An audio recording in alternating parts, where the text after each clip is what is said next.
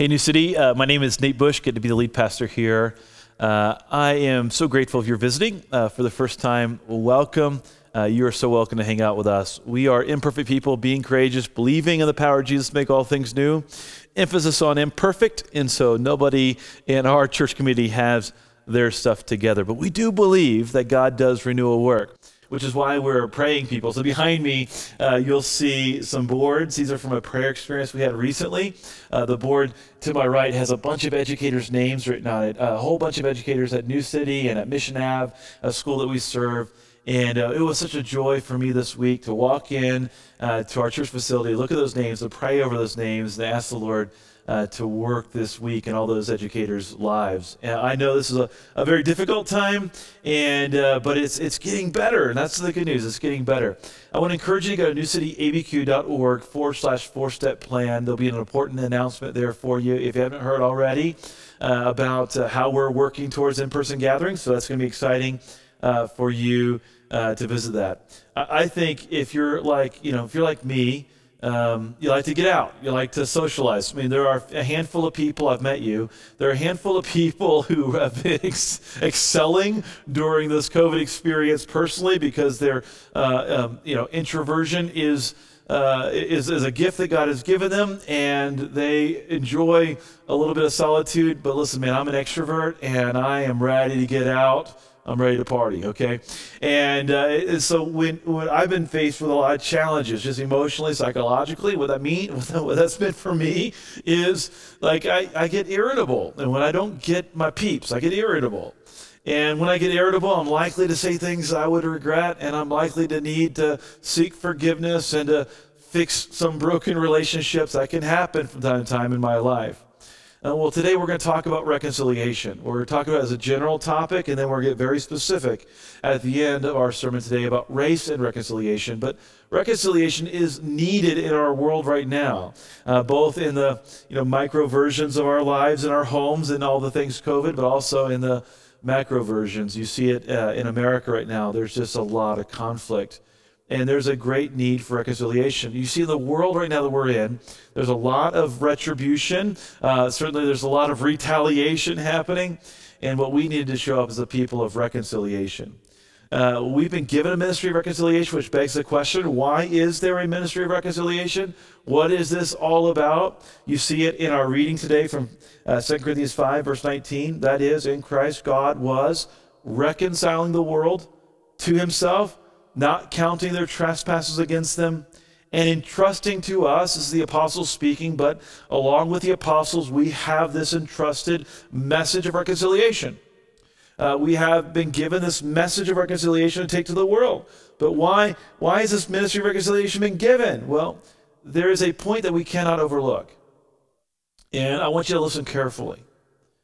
All human beings, all human beings are immeasurably valuable. Reconciliation is important because every human being you've ever met has a worth that is beyond value. Genesis chapter 1, verse 27. God made us how? In his image. That's how God made us, in his image. Which means every human being is a masterpiece that God has signed with his own hand in love. They put in the words of the psalmist, I praise you, for I am fearfully and wonderfully made. Wonderful are your works, my soul knows it well. This is what moved C.S. Lewis to write the words in The Weight of Glory. There are no ordinary people. You have never talked to a mere mortal. God made you, listen, God made you, even though he knew it would require a tremendous sacrifice to reconcile a loving relationship with you, and he made you anyway. Why? Well, you are here today, I'm here today, because you are immeasurably valuable to God. You have tremendous value to him. I'm going to push this home just for a second, and I want you to not only hear me, but I want you to believe this about yourself. You have never met a human that does not bear the image of God and who is not immeasurably valuable to him. You've never met one. Now, we live in a cancel culture society. We live in a society right now where a lot of people are angry at a lot of other people, and there's all kinds of name-calling and infighting, but I want you to know you've never met a human. I'll go further. You've never seen a human that does not bear the image of God and who is not immeasurably valuable to him. So why is there a ministry of reconciliation? Well, because people matter. All people matter. People matter. And because people are broken. You see, there were 4 broken relationships of the fall that we have to revisit and be mindful of. These broken relationships are the reason for the reconciliation ministry. Reconciliation ministry happens and is needed because people matter, because people are broken. What was broken? Well, our relationship with ourselves was broken at the fall. And you see this in Genesis chapter 3, verse 7. Then the eyes of both were opened. They knew that they were naked. They sewed fig leaves together and made themselves loincloths. What's this all about? Well, in Genesis chapter 3, Adam and Eve sinned. They took a fruit that they should not have taken. God said, don't do it. And they did it because Satan said, if you do it, you'll be like God. And they did it, and they were selfish, and they're doing it, but they did it, and what immediately happened to them? What was the effect of the fall in their life? They knew they were naked, and they sewed loincloths. In other words, they hid themselves from each other. They felt vulnerable. They felt ashamed. They had an immediate broken relationship with the self. See, before Adam and Eve sinned, there wasn't any personal shame. There wasn't fear, there wasn't guilt, there wasn't shame. They didn't exist. The things that internally that cause us to feel anxious and worried, that the things that when you think about how often our mind space is taken up by our fear of measuring up, our fear of being accepted, our worry of people, how people see us and how they perceive us. None of that existed before the fall. Another broken relationship with this was our relationship with God was broken. And so they sewed these fig leaves together. They went off in hiding, verse 8, and they heard the sound of the Lord God walking in the garden in the cool of the day, and the man and his wife, they hid themselves from the presence of the Lord God among the trees of the garden. And so they began to experience shame. They began to experience a breakdown of their relationship with themselves, but they also experienced a breakdown of their relationship with God, and they hid from God. The Lord God called to the man and said to him, "Where are you?" By the way, this is the first recorded missionary journey when God went to the garden looking for humanity. By the way, the story of the Bible is not a story of a humanity desperately seeking after God. The story of the Bible is a God searching after a desperate humanity. And God is looking after Adam and Eve, looking for them because they're hiding. And so the 4 broken relationships are our relationship with ourselves, our relationship with God, our relationship with others. And you see this in verses 10 and following. It's pretty interesting what happens here. And he said, I heard the sound of you in the garden, this is Adam speaking, and I was afraid because I was naked and I hid myself. And he said, who told you, God speaking, who told you that you were naked? Have you eaten of the tree which I commanded you not to eat? And the man said, listen, what the man said, the woman whom you gave me, or gave to be with me, she gave me the fruit of the tree and I ate. You see immediately here a displacing of blame. I mean, you could certainly read it this way. He says to God, well, if you think about it, you gave me this woman and she led me astray and it's her fault. And if you really think about it, it's your fault because you gave her to me. But he's immediately experiencing a brokenness in his relationship with Eve. The 4 broken relationships, ourselves, God, others, and nature.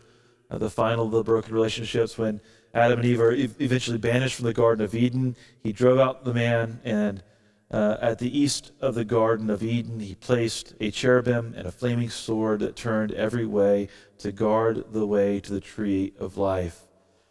And so what began to happen, because sin in the world, is everything began to fall apart. Life itself began to fall apart. Tim Keller writes that ordinary life is what's going to be redeemed. It's what God's at work doing. He's redeeming ordinary life. And he says there's nothing better than ordinary life except there's always going away and always falling apart. And that is the result of sin. It's falling apart. You see, the fall of humanity, this fall of brokenness, this fall that brought about brokenness. Broken relationships with ourselves, broken relationship with God, broken relationship with others, broken relationship with nature. It's undeniable. The fall is an undeniable human experience. This is how you experience the fall. Even if you're not a Christian, this is how you experience the fall. The world is not the way it ought to be, and you know it. That's how you experience the fall. The world is not the way it ought to be, and you know it. In fact, it enrages you. It moves you. It moves you to vote the way you do. It moves you to have the conversations that you have. It moves you to have the jobs that you have. It moves you to have the relationships that you have, because you know the world's not the way it ought to be, and you're trying to fix it. Why? The question really is, why do I feel like it ought to be anything? That's really the question you should be asking yourself. Well, why do I feel like the world ought to be in any way in particular? And here's the answer. That people were made with inherent purpose and value. Like, you were made with inherent purpose or value, and that purpose has been violated. And when you begin to experience in life the devaluing of humanity, and you begin to experience in life the breakdown of purpose, you know that life isn't the way it ought to be. See, the world is in pain because the world is violating its purpose. It's experienced the fall. You are not the way you ought to be. You've had a breakdown in your relationship to yourself. Other people aren't the way they ought to be, and you've had a breakdown in your relationship with others. You experience in life a kind of hiding. When you work and you cover up and you do the things that you do to try to put your best foot forward, but you always know, you just know that you can't be everything you should be. That's a kind of hiding from God. It's a feeling of unacceptability. But Jesus is at work reconciling all of our broken relationships. That's what he does. He reconciles broken relationships. And you see here verses 18 and 19. All this is from God, who through Christ reconciled us to himself and gave us the ministry of reconciliation. That is, in Christ, God was reconciling the world to himself, not counting their trespasses against them, and entrusting to us the message of reconciliation. And so Jesus has a ministry of reconciling broken relationships. He reconciles the broken relationship with ourselves. He reconciles the broken relationship that we have with other people. He reconciles the broken relationship we have with him. And ultimately reconciles the broken relationship we have with life itself, because he redeems us from a world that's killing us and gives us life and life everlasting. We need to be reconciled with ourselves. We do. We need that reconciliation. Why? Because sin is not merely an act, it's a power. If you have some experience with Christianity, you might misunderstand the Christian view of sin. The Christian view of sin isn't pointing out activities that are bad necessarily. The Christian view of sin more completely is sin is a power at work within you. A power that's causing you to do things that you don't want to do. The Apostle Paul describes it this way in Romans 7:21. So I find it to be a law that when I want to do right, evil lies close at hand. It's a law of life. I often will say that if you don't believe sin is a power, try to stop doing it. Try to love your neighbor as yourself completely all the time without fail. Try to consider others' interest above your own. Try to not return evil for evil, but to overcome evil with good as a matter of practice in your life. What you'll find is that sin lies close at hand. See, what sin does ultimately is it turns the human heart inward. That's the trick of sin. It turns the human heart inward rather than outward towards God and others. Sin is ultimately a kind of slavery. It enslaves the mind to the self. It has you captivated by you and your needs. Why? Because when you go back to the Garden of Eden, what happened to Adam and Eve? They felt vulnerable. They felt ashamed. They hid themselves. They covered themselves with leaves. What happened? They became profoundly self-centered. They had never been that self-aware, at least when it came to sin. They'd never become that they immediately had become aware of their own brokenness, and their mind could not escape it. In fact, you know your body is not well when your body draws attention to itself. When you stub your toe, Or you hit your finger inadvertently, slam a finger in a door. That finger is going to let you know, hey, I'm not okay. And your body goes, ah! And it draws attention to the part of your body that's not right. Listen, you know your mind is not well. You know your ego is not well. When your mind keeps calling attention to itself. When you go throughout your day and your predominant conscious thought is you. That's a symptom, a sign that sin has made you sick. You're not well. See, one of the symptoms of an inward mind is a me first or us first protectionism. Look at verse 12 again in verses 13. You see it play out almost immediately in the narrative. This is Genesis 3. The man said, the woman whom you gave to be with me, she gave me the fruit of the tree, and I ate. So he immediately goes, I'll protect myself, and I'm going to throw the woman under the bus. Then the Lord God said to the woman, what is this that you have done? And the woman said, the serpent deceived me, and I ate. And she again displaces blame. What ultimately happens because of sin is we become, when we let it run its course in our life, is we become profoundly self-centered and protectionistic.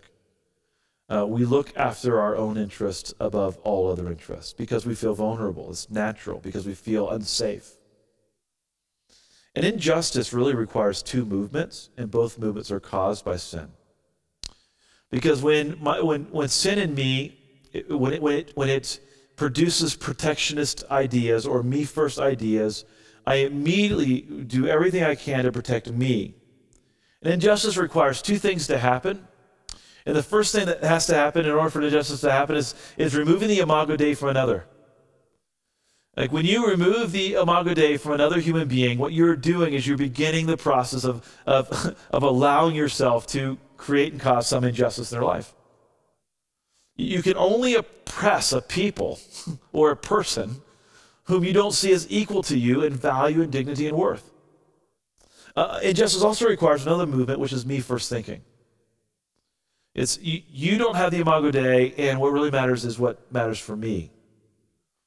Systemic injustice removes the imago Dei from a group of people. You can see how that plays out.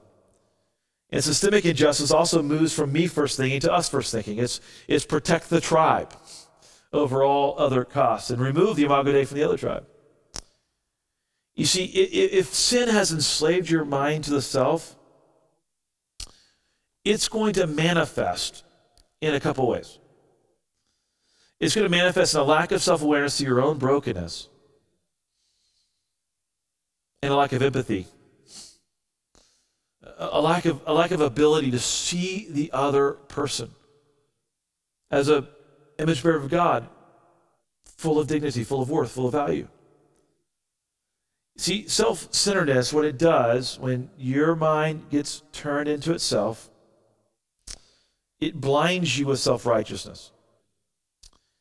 It elevates you above all other people, and it blinds you with self-righteousness. Why do you see the speck that is in your brother's eye, Jesus says?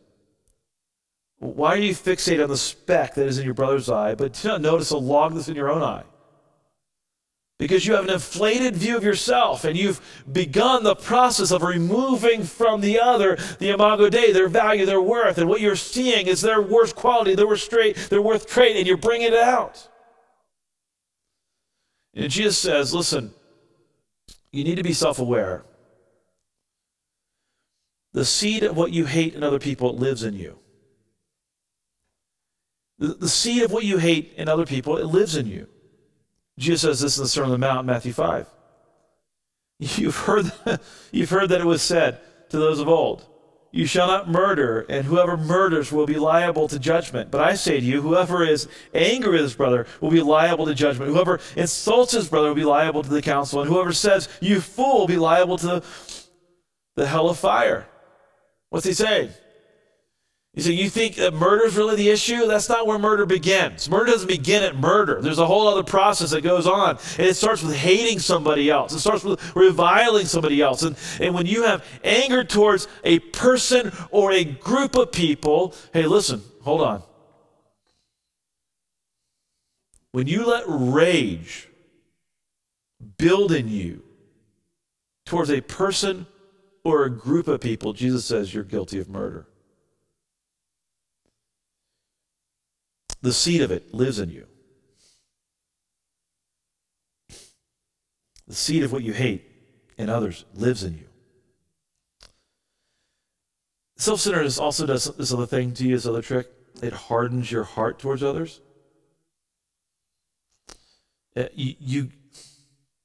When you begin the process of removing from someone their imago Dei, when you begin to elevate the log in their eye, or the speck in their eye when you have the log in your own eye, when you begin to elevate,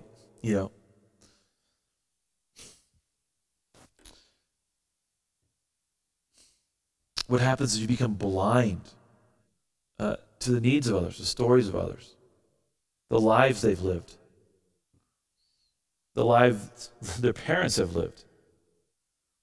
And when the gospel takes root in your life, like Philippians 2:4 seems more natural. Like, let each of you not look to your own interests, but also look to the interests of others. Like, that becomes more natural. The self-centered mind can't do that. It can't look to the interests of others. It can't elevate their interests above my own.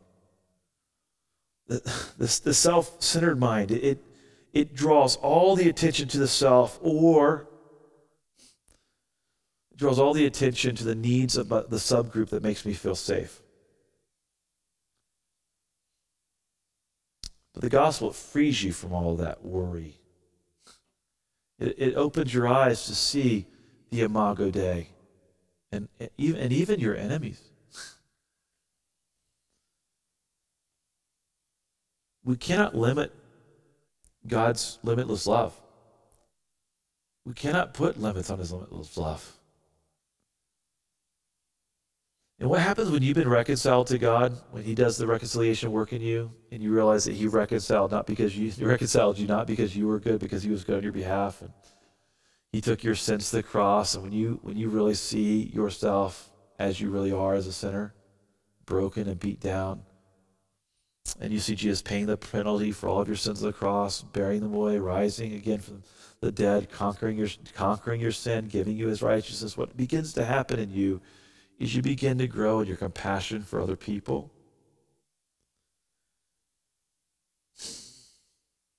Your love capacity begins to grow.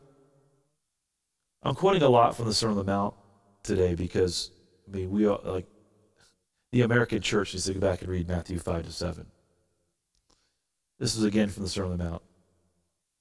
You've heard that it was said, you shall love your neighbor and hate your enemy. But I say, Jesus speaking, love your enemies. Pray for those who persecute you.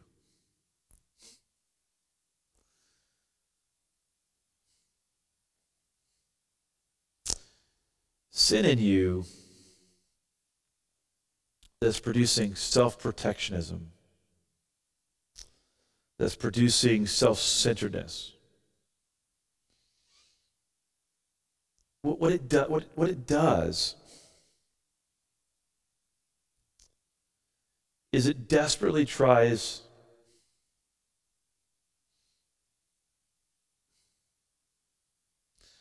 to elevate the self over everything else. But it also does something else in a lot of us. In elevating the self, sometimes that means arrogance.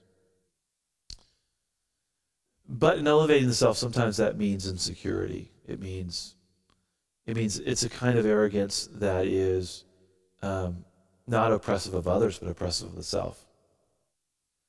Because sin will also try to rob you from your acknowledging that you share in the imago Dei. You see, the accuser shows up in our life sometimes, and the accuser comes over and he points out your flaws, and you just elevate your flaws, and he speaks about your flaws to the point that you wonder if you really have value. And I want to tell you that no one or nothing can take away from you the dignity of sharing in God's image. Like, no one can take that away from you. Nothing can take that away from you. You are God's unique and wonderful masterpiece. That's who you are. The Bible says, for we are his workmanship, his poem, his song, his masterpiece, created in Christ Jesus for good works, Was God prepared beforehand that we should walk in them? And what happens when you've been rescued, reconciled by Jesus, and you have this experience of like your sins being washed away, as the Bible says, or as you receive his righteousness. In other words, like you're not walking around with guilt and shame and fear anymore, but you're walking around a recipient of grace, a recipient of righteousness. You're freed from self. And your mind isn't drawing attention to itself anymore because it's just freed from all that noise and all that baggage. And what happens is your mind's now free to worship God and to love the other. In fact, your mind is free to take with it the ministry of reconciliation. And we need to be reconciled with God in order to be reconciled with ourselves. And when we've been reconciled with God and we've been reconciled with ourselves, we can then go do the work of reconciliation. And our reconciliation with God, it frees us from the bondage to self. It frees us from that self-centered thinking. The Bible says, Romans 6:20, when you were slaves to sin, that's how the Bible sees it, as a slavery to a power of self-centeredness. You were free. When you were slaves of sin, you were free in regards to righteousness, he says. Slaves to sin. You see in 2 Corinthians 5:17, therefore, if anyone is in Christ, he's a new creation. A new creation freed from the power of sin. The old has passed away. Behold, the new has come. It's important, I think, for us to acknowledge that we are free because Jesus has succeeded at what we could only fail to do. Like, we are free not because we've achieved something, because we've accomplished something. We're free because we've received God's wonderful gift. This is how reconciliation works, verse 18. All this is from God, who through Christ reconciled us to himself and gave us the ministry of reconciliation. How did he do it? How did he reconcile us to himself? For our sake, God made Jesus to be sin, who knew no sin, so that in him we might become the righteousness of God. It's through forgiveness. God said, I see the sin that you have done, and I will forgive you of your sin. I will pay the penalty for your sin. That's what forgiveness is. I will endure the pain of forgiveness. And he reconciled us by paying the penalty, being buried in the grave, rising again, giving us not only new life, but his righteousness. This is what the Christian message does for you and me. When you've recognized that I have not received a righteousness that's based upon my performance, but based upon Christ's performance, it does something to you. It does something to me. The Christian message removes all of our arrogance. It removes all of our boasting. It removes all of our pride.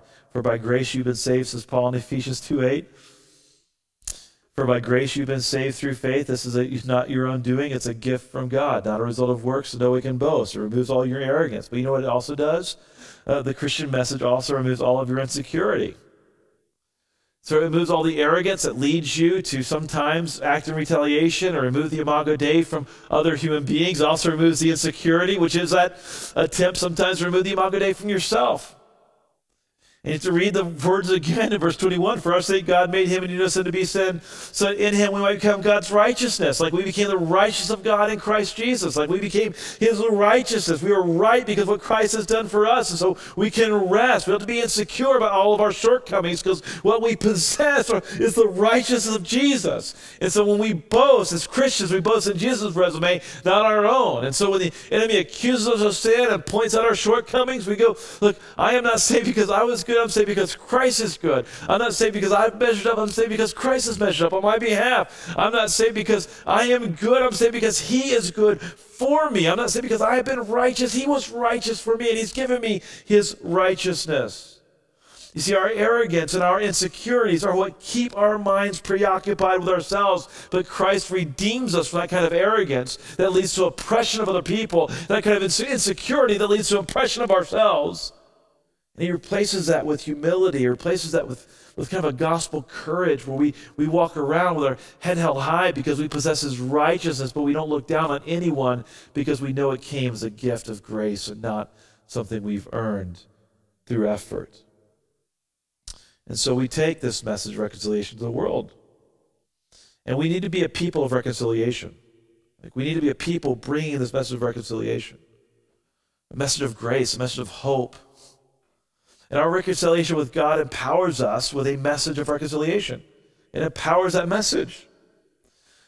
Look again at our text. That is, in Christ, God was reconciling the world to himself, not counting their trespass against them, and entrusting to us, the apostles, and by consequence us, with the message of reconciliation. Therefore, we are, listen, ambassadors of Christ, his representatives to the world. God making his appeal through us. We implore you on behalf of Christ, be reconciled to God.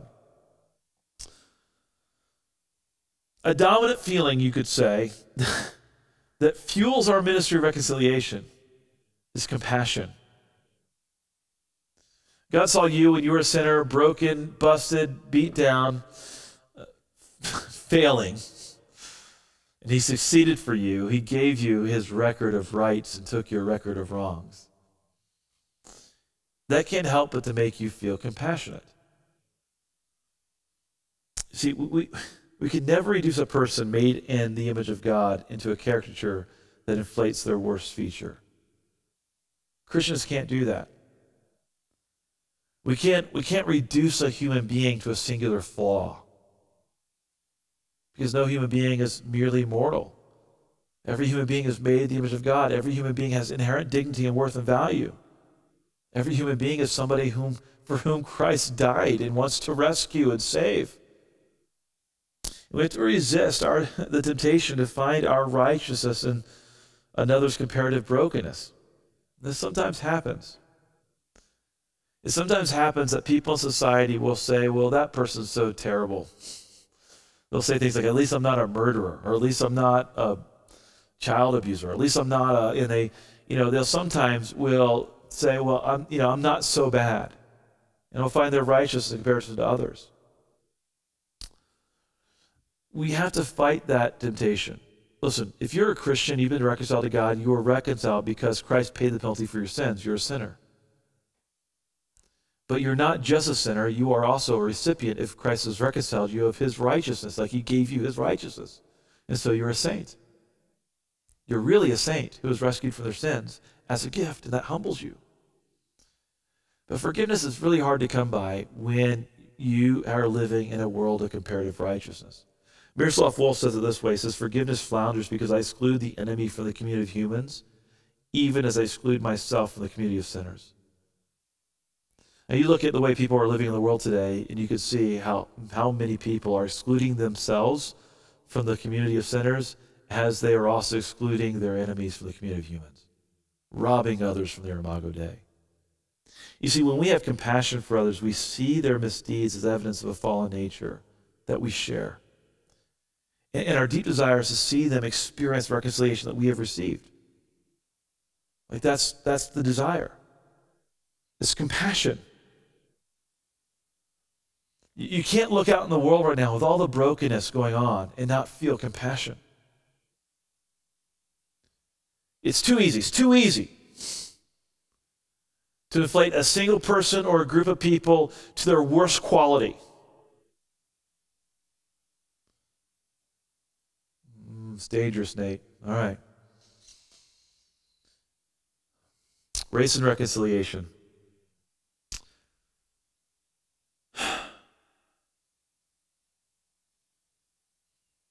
What happens, I think,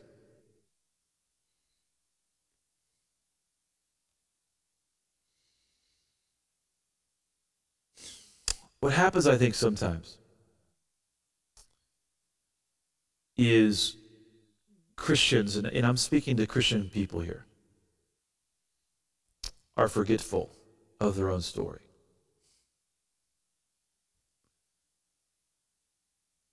And really what I want to do in this sermon is just say, don't be forgetful of your own story. Don't be self-righteous. It is easy to look at some on the right and say, everyone on the right is like this. It's easy to look at some on the left and say, everyone on the left is like this. It is easy to inflate a singular quality that you despise in those on the left, and to inflate a single quality that you despise in those on the right.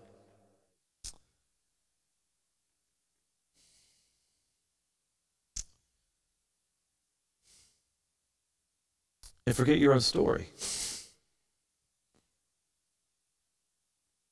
I mean, to really look at the speck in somebody else's eye when you got a log in your own.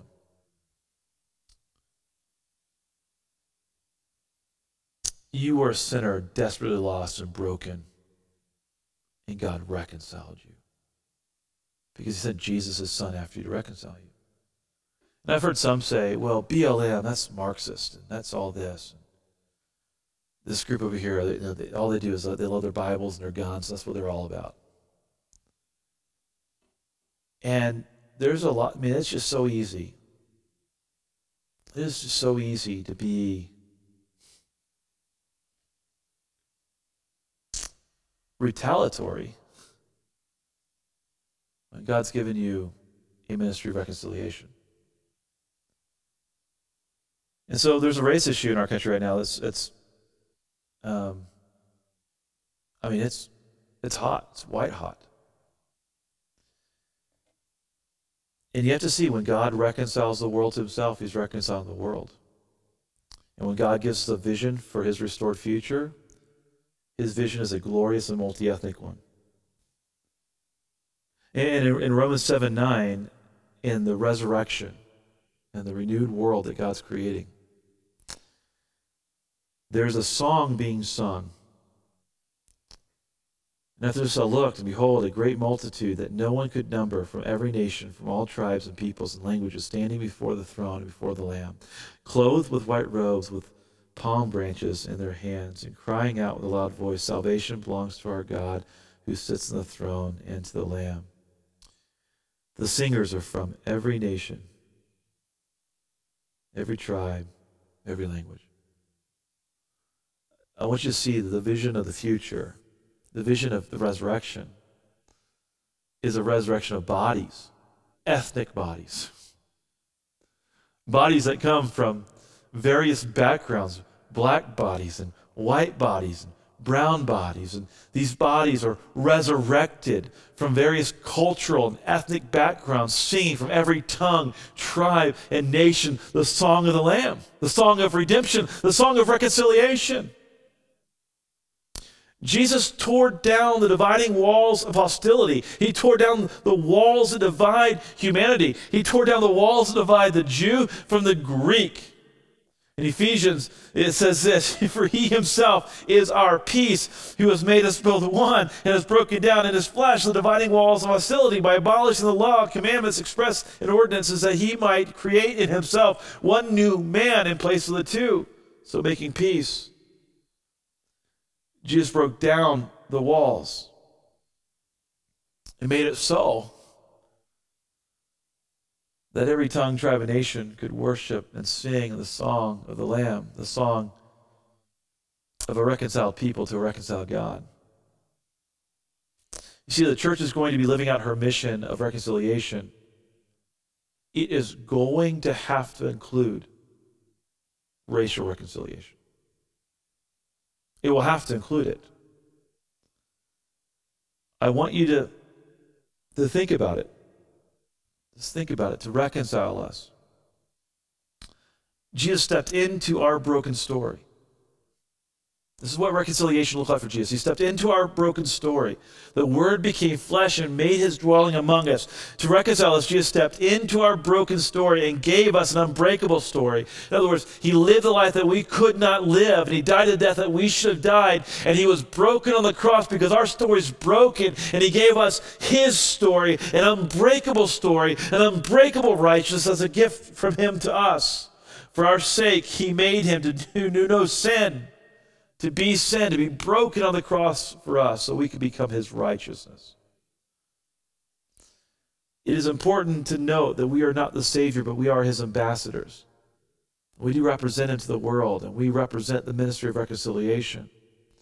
And reconciliation isn't something you do to people. Reconciliation is not something Jesus did to us. It's not something he did to us. It's something he did with us.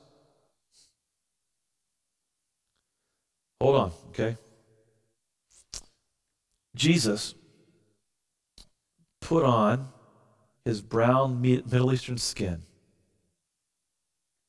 and he walked with us, and he died for us. And he has raised up. He has raised up from the grave. And he's raised us up with him. Jesus put on his brown Middle Eastern skin. He walked with us, died for us, and has raised us up with him. That's why the Bible says Jesus is God with us. Reconciliation, the ministry of reconciliation, is always going to require not speaking to people or at people, but being in community with people. And Jesus came into this world and he lived the life that we couldn't live. He died the death that we should have died. He was buried in the grave. He rose again. He conquered our sin and death. He gave us his righteousness. And he said, go out as my ambassador and take this message to the world that I reconcile sinners.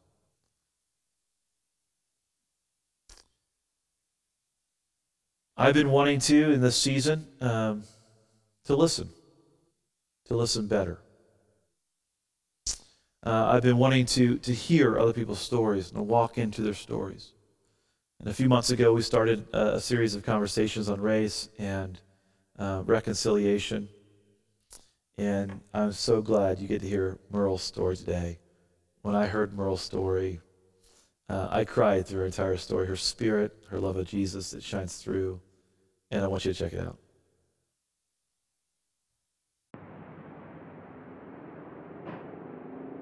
Hi, Merle. Hi, Lynette. How are you? Good. Good. We finally get a chance to chat. Finally get to sit down and just talk. So we're here in your house. This is so beautiful. Thank you for having me.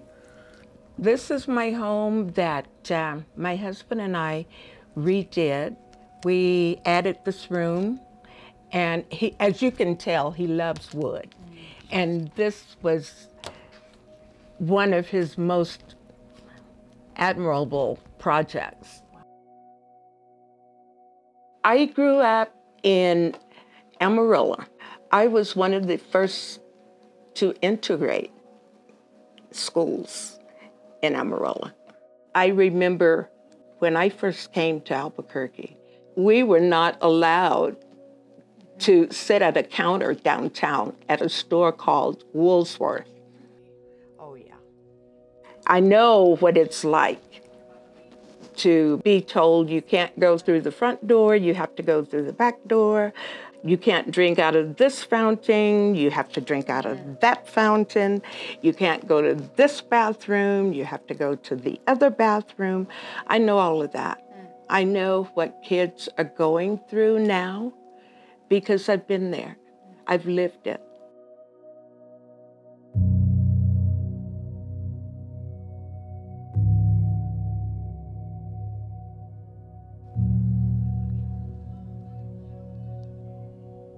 When our children were growing up, it was instilled in them, you are no different. No one is better than you. Whatever you want to be, you be the best of it. Frank was a man that you loved him from the minute you would see him. He was one of a kind. And I remember one day I asked him, I said, I want to have what you have with God. And he said, you have it.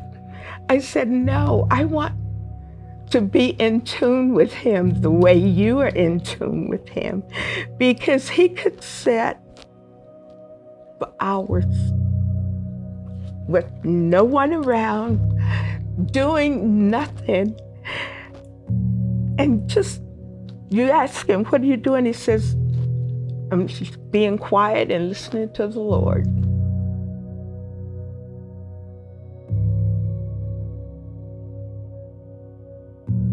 My son played basketball for Temple. We went to Farmington to a basketball game. He was the only Black child on Temple's team, and he got ridiculed.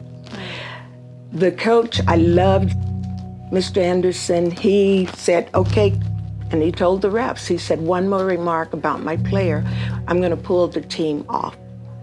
And they did it, and he said, okay, boys, let's go. I felt very proud and very humble to him for doing that, for standing up for what he believed. And that's what we need to start doing. Stand up for what you believe.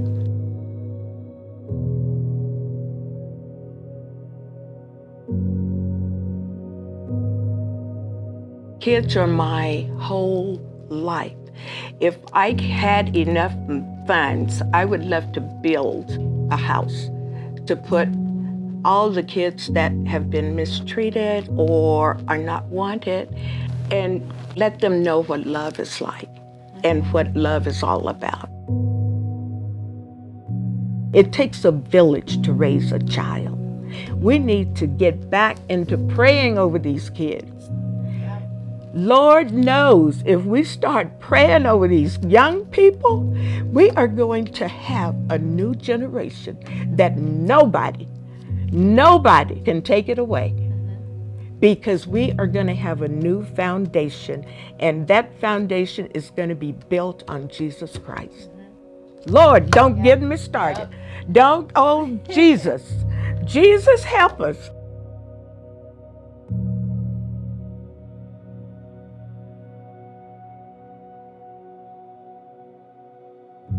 We need to stop playing church and be the church. That's what I like about New City. New City, when I first heard about them, it was like, I like them already. And I haven't stepped a foot in the door, but I like them because New City isn't just a building. It goes outside the four walls. It is a place that you feel love. And I love the slogan, no perfect person is welcome here. And Lord knows I'm not perfect. And they took me in, and it is open heart.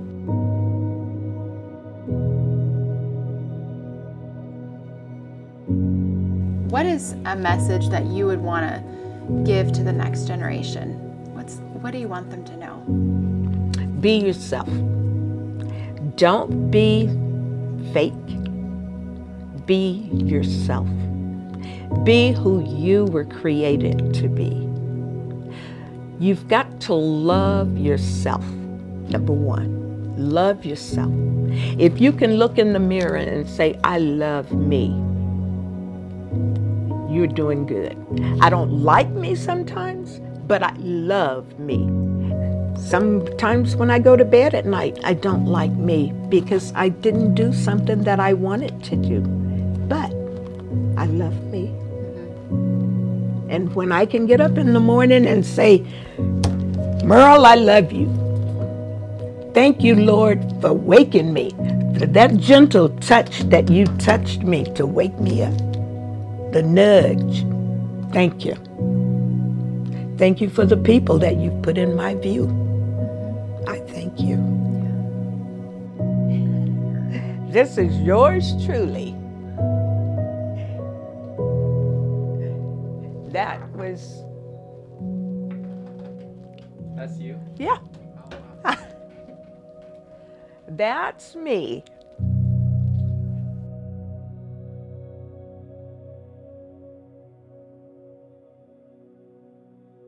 Merle, I want to thank you for sharing your story. And you should know, church, Merle's one of our educators on this board, and we've been praying for her, and I've been praying for you. I'm so proud that we get to do ministry alongside each other. Sister, I'm encouraged by you, strengthened by you, and you really should just preach the message today. Love you so much. We end our teaching in times of communion, time of generosity, time of prayer. And I want to talk to you about generosity quickly here to wrap the sermon up, and I got a really exciting announcement for you. A Be Good News announcement. It was last November I had a chance to go to Thailand, and my life was changed. I was in a village right outside of Mae Sot in Thailand, and I met a pastor who was preparing some rice and some broth to bring to some children. I followed him from where the kitchen was to this little school, and he served up this rice and this broth to these kiddos. And I ate with them, and we sat together outside, and then I got to hear the story of this pastor. And as I began to walk through the community of children that he served, I realized right away that these children were vulnerable. And I went to the dump where the majority of these children live. They lived on the edge of this dump, and they were sorting trash, their families sorting trash for income on the dump. And the pastor had let me know that these families had been sought out by traffickers, and these young moms and young dads were put in positions to where they were being offered money for their children, money for their babies. And sex traffickers were buying children to traffic, and he saw this evil and said, it can't happen. We've got to do something about it. And so they started a youth well-being center, and from that a church, and began to do ministry in that area, reaching a community of people who were unreached previously. And not only unreached, but oppressed. Now, when we started our Good News Initiative, we said that we wanted to be good news for people in the city with our lives. And with our lives included in that category, included expanding the gospel towards unreached people groups. And a lot of it had to do with the blessing of exposure. I mean, the blessing of exposure is that I met pastors who were risking everything to take the gospel to people who didn't know it, and were doing everything they could to bring the renewal work of Jesus there. And you might say the blessing of responsibility, a deep desire to come back and do something about it. And so our elder team has agreed to sponsor a pastor. And Myanmar, be right outside of some of the communities that we were serving in Mae Sot in Thailand, but in Myanmar, it'll be Luke Ai is the pastor we're supporting. We're going to be supporting him for the next 4 years. The village that he is serving in is Meguk. In that village, he's serving a tribal group that is 0.3% Christian. They are an unreached people group. And he is taking the gospel to a group of people who have not yet heard the gospel. He's on the front lines of Christian ministry. And I couldn't be more excited that New City Church was able to release those funds. By the way, COVID may have slowed in the past our meeting together, but did not slow the mission of God at New City. And we've been able to make progress in many ways. And this is one more way we're able to make progress. And I'm so excited that we get to support Luke and his wife and their children and their family as they take the gospel to the frontiers of the world. They're taking the gospel to people who've never, ever heard it before. So when you celebrate Generosity Day, I want you to know your generosity goes to our Be Good News Initiative, our Be Good News General Fund, and goes to support pastors like Pastor Luke I. We thank you for your generosity. Thank you for your support in New City. I want to encourage you to take communion. Remember the body of Jesus broken for you, the blood Jesus shed for you. Remember that it was your reconciliation came by the broken body and the shed blood of Jesus. And for today's prayer, I want to pray, and I want to pray just me, praying for our country. And I didn't write this prayer out, but it is one that I feel like I need to pray. Father, I feel completely inadequate, and I don't feel like I handled the topic today as well as I wished I could have. There is so much resentment and so much hurt and so much pain in the world right now. And we cannot be a people that participate in the vile hatred of people made in your image. We do need to prophetically speak truth, but boy, we really need to be loving. A people who loves our enemies, who prays for those who persecute us, who are not going to return evil for evil or reviling for reviling, but overcome evil with good. Thank you for overcoming the evil in my life with the good gift of your son, Jesus. Make New City Church a people of peace, a people with a message of reconciliation. Help us to share with the world what reconciliation really looks like and how you, Jesus, are the answer to all of our broken relationships and only you. Father, I confess government cannot save us. Our jobs cannot save us. Our parenting cannot save us. Father, only the gift of your son, Jesus, can save us. And it's in Jesus' name that we pray. Amen. God bless.